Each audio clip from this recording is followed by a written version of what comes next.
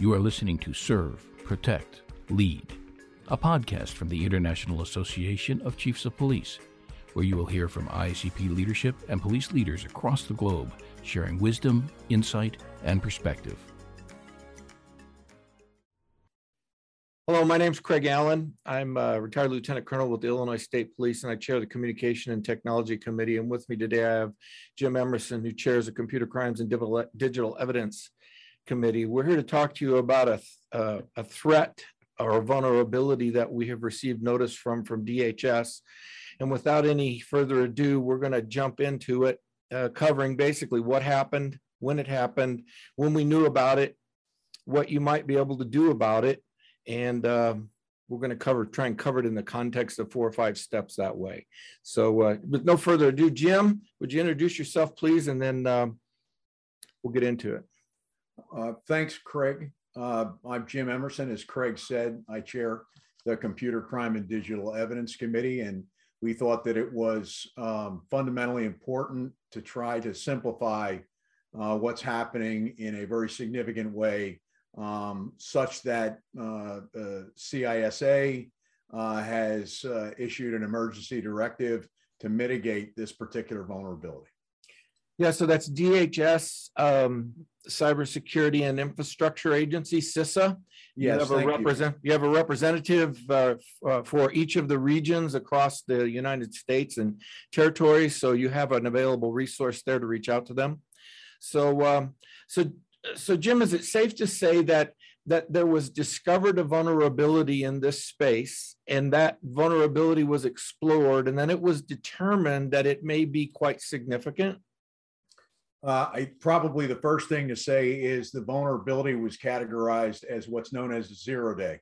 So in other words, there's a problem with software or hardware. There's no fix at the time that it's discovered.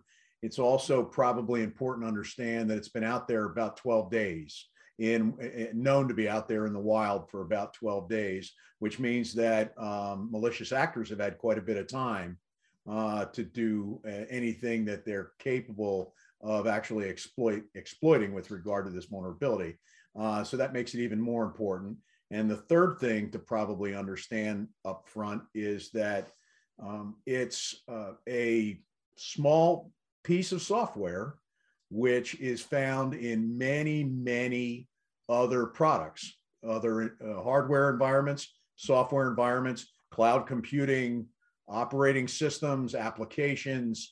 It can affect not only servers in hosting facilities and service provider facilities, but also endpoints within your agency.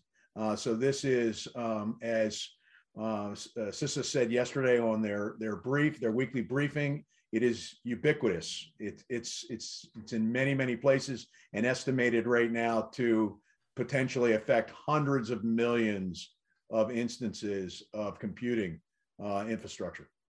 So while as a police chief, kind of put this in context, while as a police chief might have an issue with something in their own agency or their CAD center or CAD system or something like that, at the very same time, they're having an issue with this vulnerability internally, externally, the hospital systems, the schools, other power companies, other systems could equally be struggling, which would bring greater attention to the police response.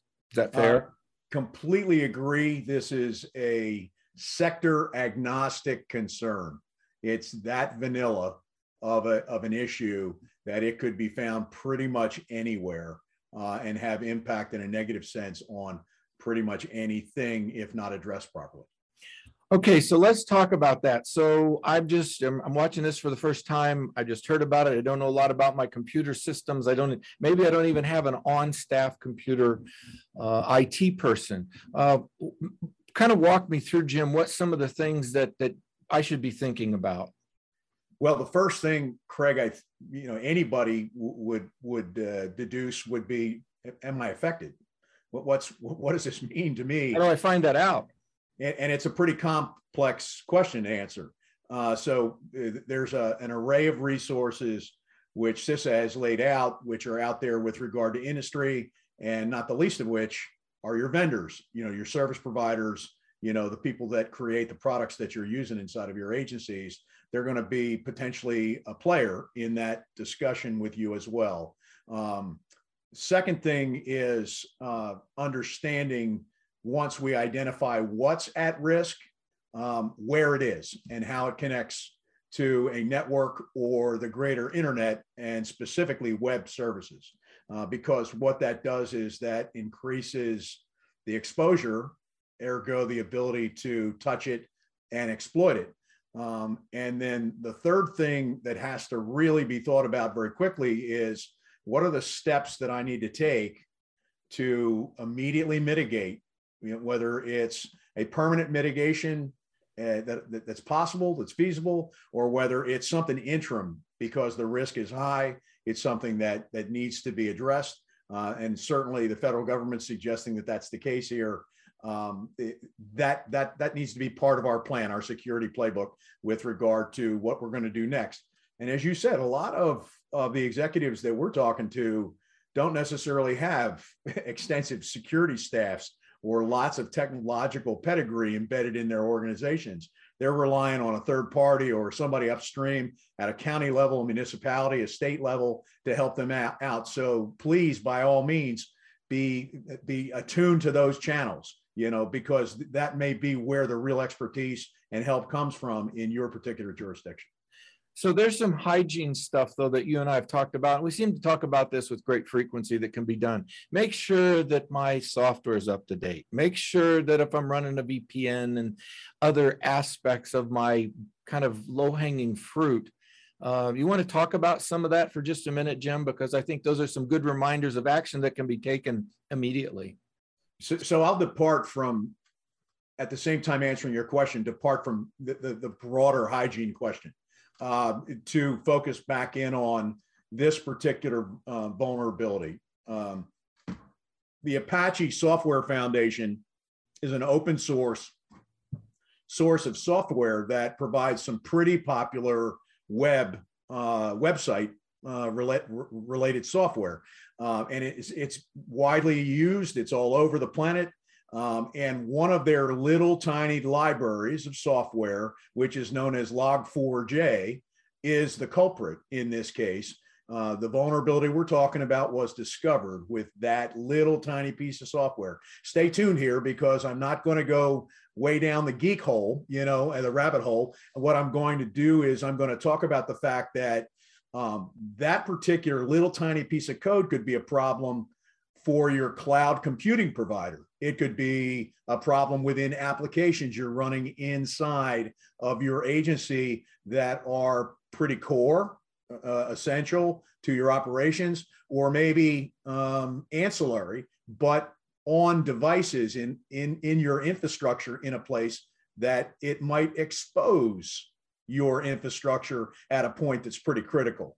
So it's not something that you can really ignore. It's something that you have to, first and foremost, as stated already, you've got to figure out where this touches me. Now, there's a couple of ways to do that. CISA has been hard at work.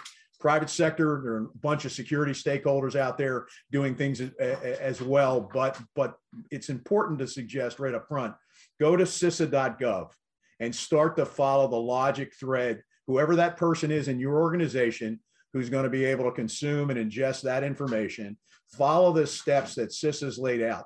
There are not only points of information, but there are resources and the ability to test within your organization to answer the unknowns or the difficult questions, which may not be glaringly apparent.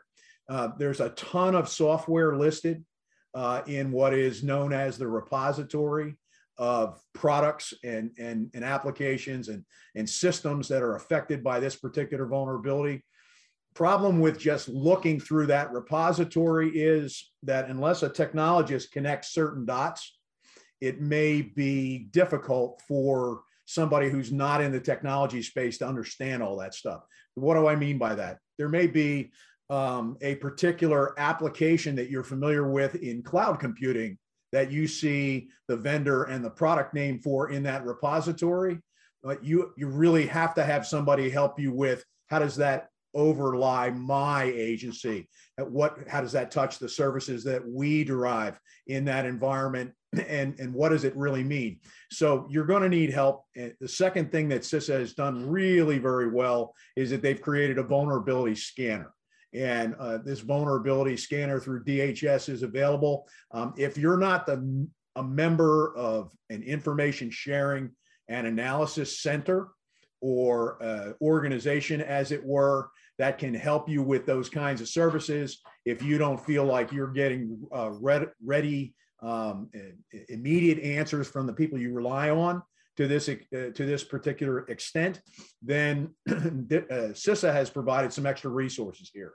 The last thing to probably note is figuring out that it's something that you need to care about is job one. Where it is in your infrastructure is just as important. How close is it to the public world, to the internet, as I noted earlier? And then what can I do about that? And we can talk about that as we move into there. There are several steps that are simple, and there are those that are a bit more manual. Yeah, so now we know what happened. We have a pretty good idea of when it happened, and now we're kind of talking about what we can do about it. So there's two pieces that I've taken away from this. Number one is if I've got an upstream, somebody at the county, state, federal level that we're partnering with, reach out to them quickly, get help there if possible. The outside vendors is, of course, another option. If it's an outside vendor, they may have some challenges of getting information out of DHS through HISN, but your staff can help with that by signing up for an account as a public safety law enforcement officer. That about fair? It is, and I think the vendors or the service providers are going to have to answer certain questions when they're a bit ambiguous with regard to essentially the current diagnosis of impact. So if you go to the CISA repository, you'll see products there that you may recognize that cause you pause, that don't really have detailed impact deduced at this point or determined at this point. There may be essentially default information blanks in some of those categories. If you run into that type of situation, you really have to go to your vendor and say to your vendor, what does this mean to you in the context of our relationship, our contract, the services we use? Is this a problem for us? And because your vendor may be the one that CISA is actually waiting to answer that question. Okay. So is there anything that they should, a department should be doing now that we know that this threat exists and that it's 10 out of 10, so pretty high level, high risk, high threat. Hopefully they already have a playbook in place about who I call first, who I call second, my relationships with my contractors, who those people are. We got holiday season coming up. This stuff always seems to come up around holidays, which doesn't mean things to the people that are out there creating mischief. The nefarious actors, your IT people may all be scheduled to be off work. There needs to be some contingency planning, because Jim, correct me, but December 29th seemed to be like the soonest date that they expected to have any kind of solution available. And then that was a bit murky as to what exactly that solution may be. Well, let me back up a little bit, because when we actually look at what's affected, the next thing we really want to understand is whether there's been some sort of repair or a patch. For example, Apache has already offered some recommended updates in addition to patching the software. A patch typically in security vernacular is a fix to a problem. So we're going to add a modification to some software. We're going to make it safer and more secure. There's also some recommendations that are pretty strongly made that if you find yourself in the following situation, you should update to the next version, because a patch is maybe not coming or not coming quickly as it relates to where you are in potentially an older version of that software library. When you get to your own vendor world and you start talking to those folks, they have their own considerations in those same lanes. And so from the standpoint of partnering with your vendor and working through this, it's pretty important to do that.